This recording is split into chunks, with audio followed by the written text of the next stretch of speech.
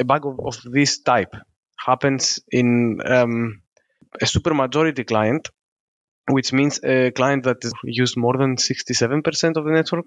I think this is how they define it. Then we have a problem because the way that the consensus algorithm works right now, that means that they will not just drop off the network. They will be on their own network, which will be the wrong network because it's a bug and it would not be following the specification of Ethereum. But they would even finalize this network because with 67%, more than 2/3, you basically have the ability to finalize the chain. And once this gets done, you cannot go to the other chain. Hi, everyone. Welcome to Unchained, your no-hype resource for all things crypto. I'm your host, Laura Shin, author of The Cryptopians. I started covering crypto 8 years ago, and as a senior editor at Forbes, was the first mainstream media reporter to cover cryptocurrency full-time. This is the January 26th, 2024 episode of Unchained. With iTrust Capital, you can buy and sell crypto in a tax-advantaged retirement account. Enjoy significant tax advantages, 24/7 access, and the industry's lowest fees. Vaultcraft is your no-code DeFi toolkit for customizing non-custodial automated yield products on any EVM chain. Join the referral program today and start earning rewards. Learn more at vaultcraft.io. Hey, Unchained listeners. As you know, it's hard keeping up with the fast-paced world of crypto, so we've got just the thing for you. Subscribe to our free Unchained daily newsletter at unchainedcrypto.substack.com. You'll get the latest crypto news and original articles from our reporters, as well as summaries of other happenings and bullet points, plus our meme of the day, all curated and written by our amazing team. It's still your no-hype resource for all things crypto, just in newsletter form. Sign up at unchainedcrypto.substack.com. Again, the URL is unchainedcrypto.substack.com. Today's guest is Lefteris Karapetsis, founder of Rocky. Welcome, Lefteris. Hey, Laura. Nice to be here again. This week, a potential single point of failure risk to Ethereum was identified when on Sunday, Ethereum core developer Lucas Rosmej tweeted that minority client Nethermind had a consensus issue. What does all that mean? So this is an interesting problem that popped up that actually has been identified for quite a long time and has been warned against by many core developers. So a consensus issue is when a client in Ethereum, for some reason, just doesn't properly identify, create something wrong in a block, in a wrong state. And then all of the rest of the clients do not agree with it. And in our case, in Nethermind, because they're the minority, they just drop out of the network for a bit. And the developers of Nethermind reacted immediately. I think it was a Sunday, right? Yeah. So, the worst time for something to happen. And it was evening in Europe. And I think Nethermind is mostly in Poland, or probably, I know at least the founders are in Poland. So it was a very bad time for the thing to happen. Yet they reacted fast and they released a fix and everything was okay. Yeah. And just to clarify for people, I should have said at the beginning that I was talking about a software client. So this is the software that's trying to, make sure that Ethereum, that all the nodes or all the computers running the software are in sync with each other, which is, of course, how the blockchain, comes to consensus and is able to execute all these different transactions. So, as you mentioned, this had been identified as a risk previously, but why was this something that caused so much hand-wringing amongst the Ethereum community? Yeah. So, as you said, this was identified as a problem before, but so if a bug happens right now, like it happened on Sunday with Nethermind on a client that holds even 50% of less than 50% of the network, I think, then it's not a big problem. They will drop off for a bit, a fix will be deployed, the rest of the network will chug on properly. But a bug of this type happens in a supermajority client, which means a client that is, I think, used more than 67% of the network. I think this is how they define it.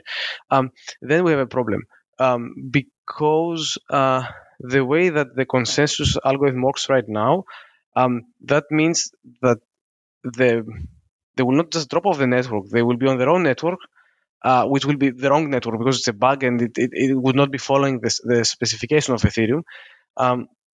But they would even finalize this network because with 67%, more than 2/3, you basically have the ability to finalize the chain. And once this gets done, you cannot go to the other chain. You cannot say, okay, let's go back, let's fix it, and let's put our validators into the other chain. This can't work because you already finalized the wrong one.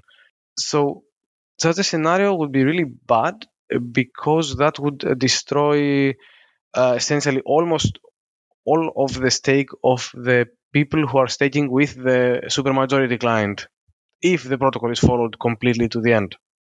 So the details and the math I don't remember exactly, as I'm no longer really actively working on the protocol itself. But what would happen is that the minority client would have this view, which is the right view of the network, where they are all who use the minority client online, but the majority of the network, because this is why it's called supermajority client, right? It's offline.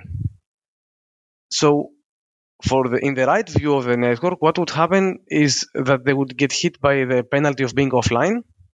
Those who run the supermajority client, let's say GETH right now, let's say that the bug happens in GETH, they would slowly bleed. But this slow bleeding of Ether, of their stake, is, they had a term, quadratic something.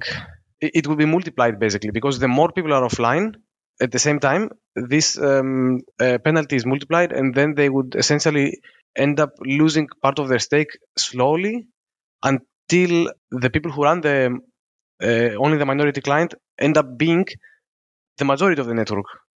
And if the stats are as we have it right now, that would basically mean that the supermajority client stake is almost all of it burned in order to get the network to the state. Just to clarify for people, so the current supermajority client is Geth, which is Go Ethereum. It's a shortened nickname for that. But I looked this up, and as at the moment of recording, Geth accounts for 79% of the network. So that would mean that all of those stakers, I guess, would lose their stake eventually. Almost all of their stake. So as far as I understood, as much of their stake as is needed in order for the by spec network, the real network, make those who run a minority client, let's say Nethermind, be the majority. So that the percentages change enough so that they are the majority. Wow. Yeah, and that is actually a really ugly thing to happen. Yeah, well, I mean, any kind of unintentional chain split, obviously, well, even some of the intentional ones can be controversial. But then, obviously loss of funds. And then, as you mentioned, a huge loss of confidence in Ethereum. It would probably be an existential crisis for the network. Not dissimilar to the DAO, which you're probably much more familiar with than, most of the people on the entire planet. But so let's so obviously that's the worst case scenario. That's what everybody is upset about. But so now we've discussed when a minority client has a bug and they're at less than 50%, when a supermajority client has a bug and they're at more than 67%. And then can you talk about the middle scenario where there's a bug for a client that has between 50 and 67%? What occurs in that situation? Yeah, I don't remember it in the in a lot of detail, but it's basically neither has a majority to finalize. So you will still get a split, if I remember correctly. You will still get a split, but then there is enough time for the developers to put out a fix. So the faster you realize it, the better. The developers of the body client can put out a fix, and then the network would essentially recover. Okay. So it's really not that bad. Like, so as long as any client has less than 2/3 of the stake, we are good, because this, as long as finalization cannot happen, we are okay. They're just gonna lose some of their stake, and it will be disruptive for the users, because still there will be a chain split. It's a bad scenario, not an Armageddon. Okay. And then the last thing that I wanted to mention is, as far as I understand, this issue wouldn't be resolved simply by having one software client. So can you explain why that is?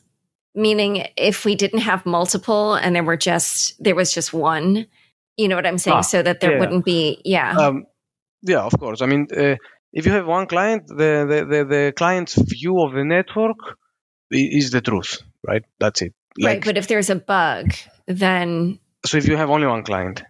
Yeah. Right? Well, then everybody follows the bug. That's the thing. That's the bug becomes the network. Yeah, and I saw... so I guess it's what in the Dankrad blog post where he outlines kind of like all the different scenarios. He said that that's not a solution, because then you would actually, in that scenario, you actually just need to roll back the chain to before the bug. And obviously when that happens, again, it's the same issue where it causes a loss of confidence in Ethereum. People are upset, like it, as you know, from the DAO, which... Yeah. You were one of the white hack. This kind of bugs, they are many times it could be like a really small thing in the state that just causes the consensus to not match, but it doesn't really matter. So I don't remember the details, because it's been quite a bit of time, but there was one of the bugs that just, it wouldn't have mattered if you so to call it enshrine it. Just say, okay, let's accept it. Because nobody gets more money, nobody loses any money, nothing bad. It's just that something went a bit unexpected, but it didn't matter to anybody. Even if it doesn't matter to anybody, in the case that we discussed with the supermajority client, it will lead to this scenario. Okay. In a moment, we'll discuss the events that happen after the Nethermind bug, but first, a quick word from the sponsors who make this show possible. Did you know you can buy and sell crypto with tax benefits in an individual retirement account? iTrust Capital makes this possible. But what does this mean? When you buy crypto outside an IRA, like on an exchange, you face taxes on gains. But in an IRA, like a Roth IRA, gains can be tax-free. iTrust Capital also has some of the lowest fees in the industry and 24/7 accessibility. Start now and maximize your retirement savings with iTrust Capital. Back to my conversation with Lefteris. So after the Nethermind bug was identified, there were a number of different responses from the community. What are some of the things that happened?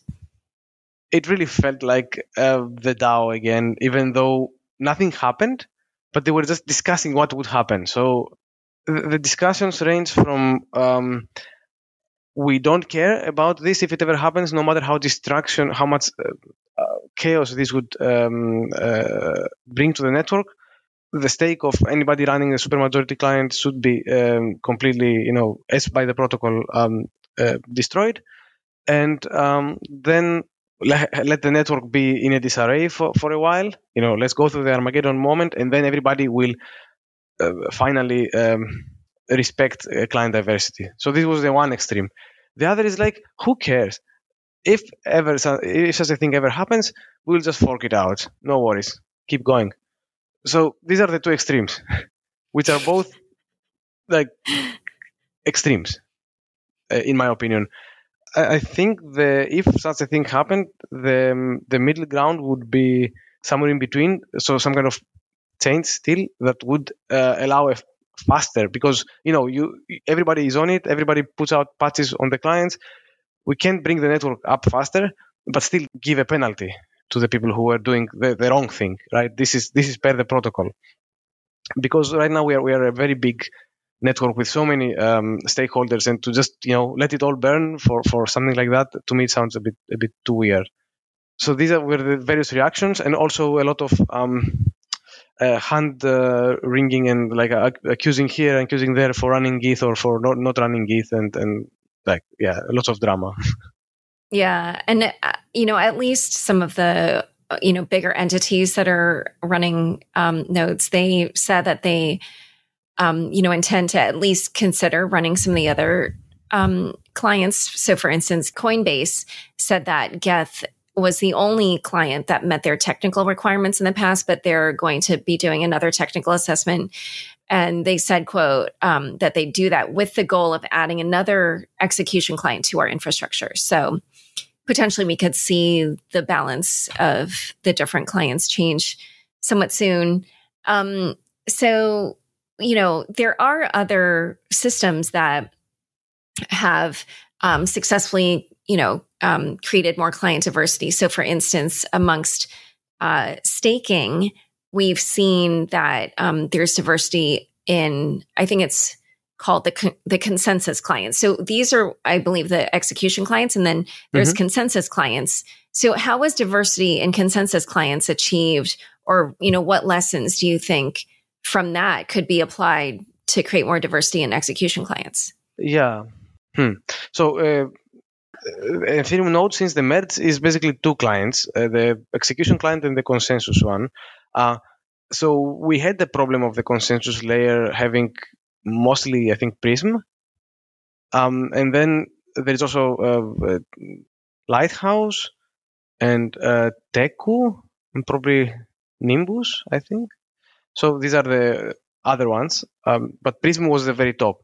I guess the same thing that you saw happen right now, like community calling out people, is what happened with the consensus client.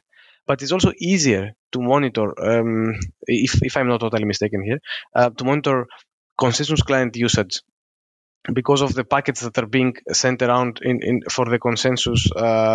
So because of the work that consensus client is doing, it's easier to see who is using what, how much percentage of the network. So it was probably easier to confirm that we were wrong and to change. Also, Lighthouse, which is now the second most used one, in the beginning was very low. It's actually an amazing client. So I also have running a small staker, and I always used Lighthouse from the very beginning because it's just like very performant, very easy to use. So I would say, like, probably having good clients, like not having one bad client, one really good client, and then like 3 or 4 more, bad, and to just use them for diversity. Not saying that this is the case with execution layer. So a combination of those, like having good clients, so to not make someone running the minority client actually lose in attestations, so have less performance for their staker, or have to have a heavier machine, so to cost more resources. I guess this.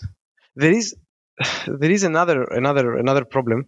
If you compare consensus and execution, as I said, it's very difficult to judge from what they say. I'm actually, as I said, I'm not a core dev anymore, to find out who is using what client.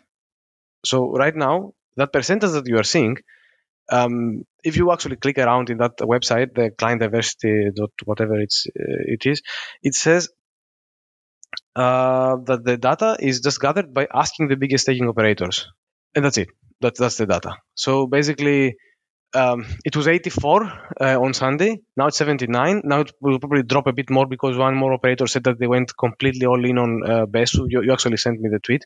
Yeah, all nodes. Exactly.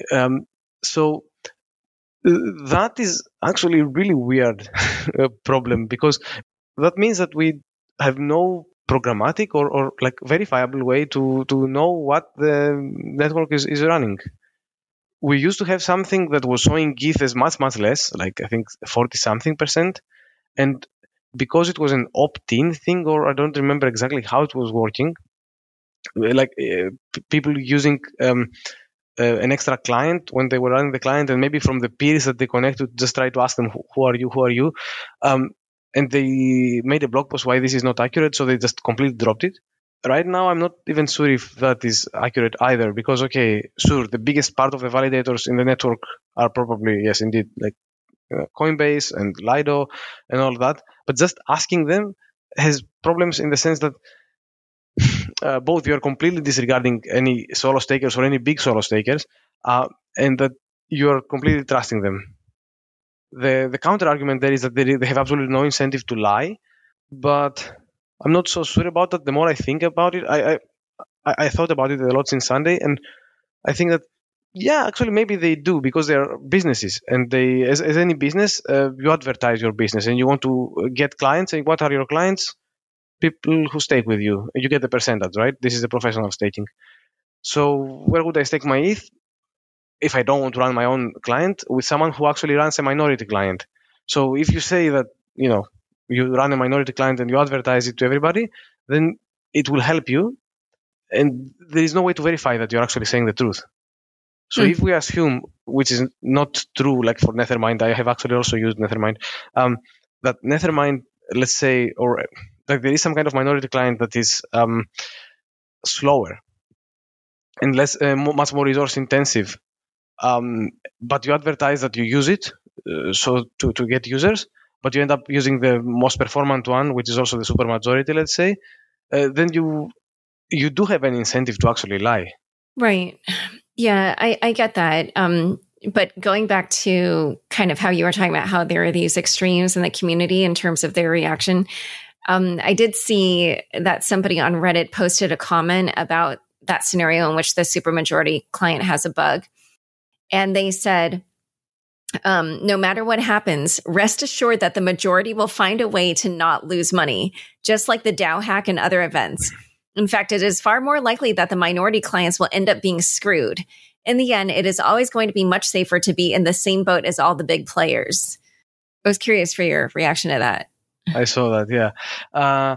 Yeah, I don't think that this is right. Because I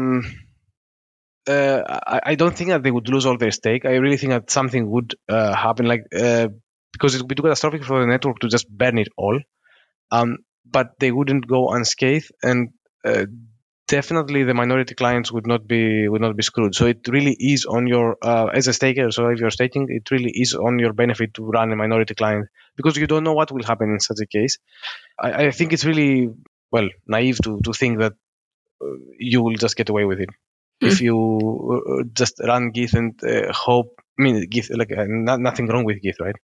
It's just like whoever is a supermajority client at the moment, if there is one, and that you will get away with it. Basically, you are risking your money, and especially if you're a professional and you're staking other people's money, then it's wow. That's basically, I don't know. It's not just a professional. It's you shouldn't be running a professional staker if you risk other people's money like that. Right. I mean, it gets super confusing though, because you also did just say that it's better for them, for professional stakers, to advertise that they're running the minority. But anyway, I guess, yeah, you did say what I was saying there is that we don't have a verifiable way. And this is what really annoys me about the system that exists right now. So there's a lot of problems with this system. So we have a system, and I don't understand why they designed it like that, or what is the idea behind this. We have a system that enshrines basically client diversity. If there is no client diversity, then we have a huge problem, because as long as there is multiple clients and we get to the situation of a supermajority bug, then it's an Armageddon scenario. So it's such a bad scenario that you would expect, along with creating such a rule, that you would have two things, both of which are missing. Have a positive incentive for running a minority client. There is no positive incentive. There really is really no positive incentive. Like get some kind of I don't know, more staking power, or some kind of way to identify them and give them a retroactive airdrop, whatever. So with the lack of a positive incentive and only having this negative incentive in the case of a black swan scenario, I don't see this design as really smart. And then the worst thing comes, okay, you want to run a staker. Let's see the stats. Who is the supermajority so that I don't run it? As I told you, there is no way to verify it. Right now, our stats are basically just asking the biggest operators what are they running. Right? This is it. This is what makes the decision. And right now, maybe it is indeed, probably it is indeed Gith. Maybe it's not this percentage, but probably quite close. But later, if it comes to more clients, or like, I don't know, Wreath, this Rust Ethereum that is being made by Paradigm, when this gets a lot of users, then we will have another question again between like 2 or 3 clients. And maybe because everybody will switch to that because it will be very performant because it's made in Rust or whatever. This is like, okay, maybe I shouldn't have said that, but let's say that it's super performant and better, and you want many people try it, and the specs are amazing. So we can have the same problem again. We will still have no verifiable way to actually check what at any point is the supermajority client, if any. And one question, because I know at least for wallets that, an analytics provider can kind of look at certain sort of like fingerprint type things about transactions to kind of figure out what wallet was being used. Mm-hmm. But that you can't do that with blocks and, these execution clients. So as far as I understand, and I'm not a client developer, so I can't really speak with confidence to this, but I have asked them, but there is no way that is not spoofable. So everything can be spoofed. And the only way that they could probably make it completely identifiable is they have some closed source DRM thing on the client that runs, but that would go very much against the idea. Because this also goes not only... So both problems are actually very related, right? What I said, the positive incentives and the identification of the actual percentages of the client diversity. They are tied because they both depend on how do you identify a client, and don't in a non-spoofable way. Because especially if you put positive incentives, then everybody will be like, okay, who is the minority client? Who would get the most stuff? Let me spoof it, because the incentives change then, and that's why they say that the only incentive that cannot be spoofed is when you get slashed because of a supermajority bug. But by then it's too late. And so this is my problem with this design. So if we get to that point, it will be really bad for the ecosystem, basically.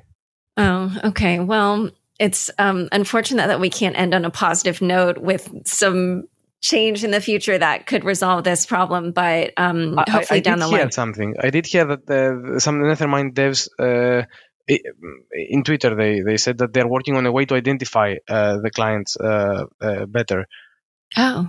So they are trying to, they identify that this is a problem, and they are trying to work on this. And Peter from Geth also shared a draft of an idea. It was a bit complicated, a gist in GitHub, but they would have a thing that would run the state verification in every client as a module, so that you could see if what you are about to push to the network agrees with the view of every other major client that exists, so that you don't end up causing this kind of bug.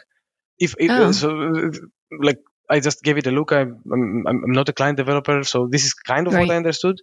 So if you want a positive note, it would be that these problems are identified and they are looking at them to try and, make things better, so that we don't have to worry about a black swan. Okay. All right. Well, hopefully we'll have more positive news on that front at some point down the line. Lefteris, this has been very illuminating. Thank you for coming on Unchained. My pleasure. Don't forget, next up is the weekly news recap, today presented by Unchained contributor Megan Christensen. Stick around for This Week in Crypto after this short break. DeFi just got way easier with Volcraft, your no-code toolkit for building, deploying, and monetizing automated yield strategies in a few clicks. Forget spending months of R&D and capital when you can instantly launch your crypto fund with Volcraft on any EVM chain. From wallets and institutional service providers to anon DeFi degens, anyone can use Volcraft to supercharge their crypto. Join Volcraft's referral program, unite with the community, and supercharge your crypto. Details on vaultcraft.io. Welcome to this week's Crypto Roundup. In today's recap, we'll delve into the unfolding legal challenges between the SEC and Binance, the decision to delay Ethereum ETFs, and the significant liquidation of Bitcoin seized from Silk Road activities. We're also covering the bankruptcy filing of Terraform Labs, security breaches impacting the industry, and the community support for Tornado Cash developers facing legal issues. Thanks for tuning in to the weekly news recap. I'm Megan Christensen, a producer here at Unchained. In the ongoing case between the SEC and Binance, the largest crypto exchange by trading volume, Judge Amy Berman Jackson of the U.S. District Court for the District of Columbia questioned the SEC's vague definition of digital assets as securities. During the court hearing, Jackson expressed frustration, emphasizing the need for the SEC to express between what constitutes a security and what does not. The SEC's stance that Binance's BNB token is offered, sold, and traded as an investment contract remains a central point of contention. This case is among a series of recent and current legal challenges for the SEC, notably including its courtroom loss against Ripple last summer. In the courtroom, Jackson rigorously questioned lawyers for both Binance and the SEC, although she showed limited interest in Binance's defense regarding its initial coin offering. In related news, a U.S. judge denied Changpeng Zhao's request to travel to the UAE, despite the Binance co-founder offering his $4.5 billion in Binance U.S. equity as a security. Zhao pled guilty to charges related to anti-money laundering failures at Binance and agreed to step down as CEO, faces 10 to 18 months in prison. He requested permission to attend an unnamed individual's hospitalization and surgery in Abu Dhabi. The SEC has delayed its decision on BlackRock's application for a spot Ethereum ETF. This postponement, announced in a filing by SEC Assistant Secretary Sherry Haywood, prolongs the wait for the conversion of BlackRock's iShares Ethereum Trust. The SEC extended its review process because it had received no public comments yet on the proposal. This move conforms with the SEC's pattern of extending deadlines for similar crypto-related applications. A final decision on the Ethereum ETF is now anticipated in May. The recent approval of 11 spot Bitcoin ETFs had fueled optimism for an Ethereum equivalent, but the SEC Chairman Gary Gensler emphasized that their decision on spot Bitcoin ETFs is limited to that specific asset and should not be extrapolated to Ethereum or other cryptocurrencies. In a similar vein, the SEC has also postponed its decision on Grayscale's proposal for a spot Ethereum ETF. This additional delay was accompanied by an order to institute proceedings and seek public comment, particularly on issues related to Ethereum's proof-of-stake mechanism and the potential for fraud and manipulation. A report has revealed that the FTX estate of the now defunct crypto exchange FTX was responsible for approximately $1 billion of the outflows from the Grayscale Bitcoin Trust, with many pointing to this as the reason why Bitcoin's price has come down so much recently, despite the highly anticipated launch of spot Bitcoin ETFs. In a related matter, Alameda Research, the trading firm linked with FTX, has voluntarily dismissed its lawsuit against Grayscale Investments. Initiated over allegations of high fees and a ban on redemptions, this lawsuit was a point of contention in the crypto community. The lawsuit's end aligns with the unfolding of events surrounding FTX's bankruptcy proceedings and the liquidation of its GBTC holdings. John Ray III, FTX's CEO, has criticized Grayscale's handling of the fund for aiming to, quote, maximize recoveries for creditors, end quote. The United States government filed notice to dispose of over $117 million in Bitcoin, confiscated from Silk Road-related activities. This move involves the sale of about 2,900 Bitcoins linked to Ryan Ferris and Sean Bridges. Ferris, who pled guilty to money laundering in Maryland, and Bridges, a former Secret Service agent who pled guilty to theft during the Silk Road investigation, were both ordered to forfeit their Bitcoin holdings. The sale, aimed at liquidating assets tied to these criminal cases, represents a significant action by the U.S. in managing assets obtained through legal forfeitures in the cryptocurrency domain. Terraform Labs, the entity behind the Terra Luna ecosystem, has filed for Chapter 11 bankruptcy in the United States. This is a significant development given the size of the collapse and the company's notable legal challenges. CEO Chris Amani emphasized that the bankruptcy filing would enable Terraform Labs to maintain operational continuity while resolving pending legal issues. The documentation for the bankruptcy states that the company's assets and liabilities ranging from $100 million to $500 million, with fewer than 200 creditors involved. This move is critical for Terraform Labs, particularly in light of the SEC's ongoing lawsuit, which accuses former CEO Do Kwon and the company of a $40 billion fraud. The Chapter 11 filing provides Terraform Labs a structured opportunity to reorganize and address its liabilities. And this week, the SEC disclosed the cause of the social media prank that prematurely announced its approval of the spot Bitcoin ETFs. The breach was a result of a, quote, SIM swap, end quote, attack. In this cyber attack, the perpetrator hijacked the SEC's account by transferring the associated phone number to a new SIM card under their control.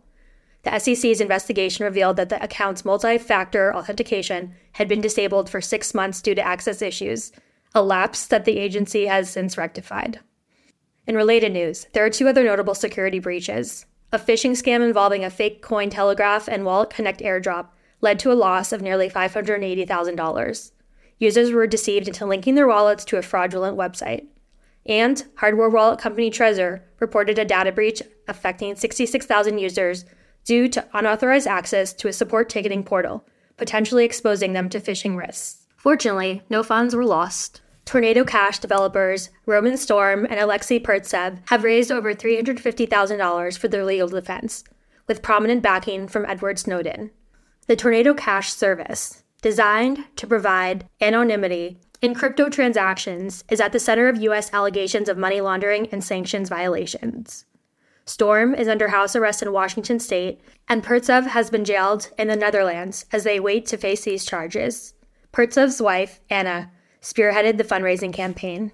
Snowden, the former U.S. National Security Agency whistleblower, has publicly supported their cause, emphasizing the importance of privacy and its distinction from criminality.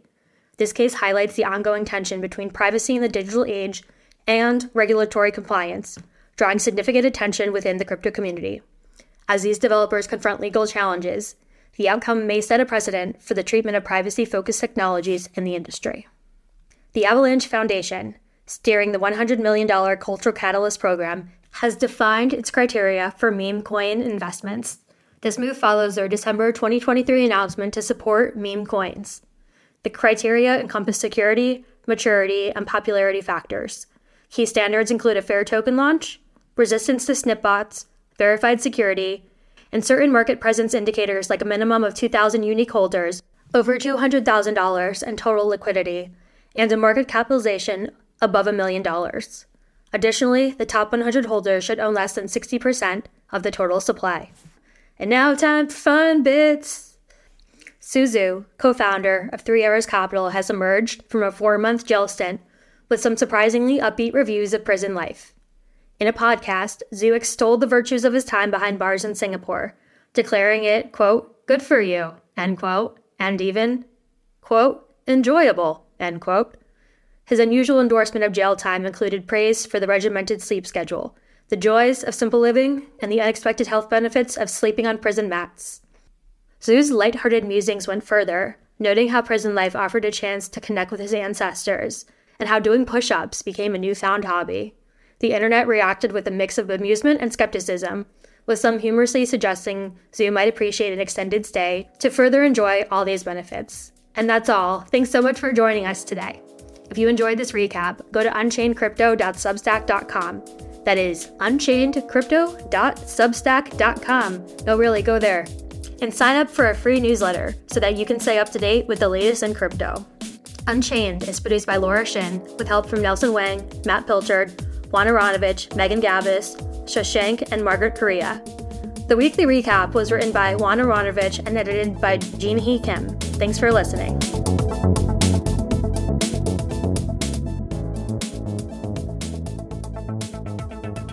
Unchained is now a part of the CoinDesk Podcast Network. For the latest in digital assets, check out Markets Daily, 5 days a week, with host Noel Atchison. Follow the CoinDesk Podcast Network for some of the best shows in crypto.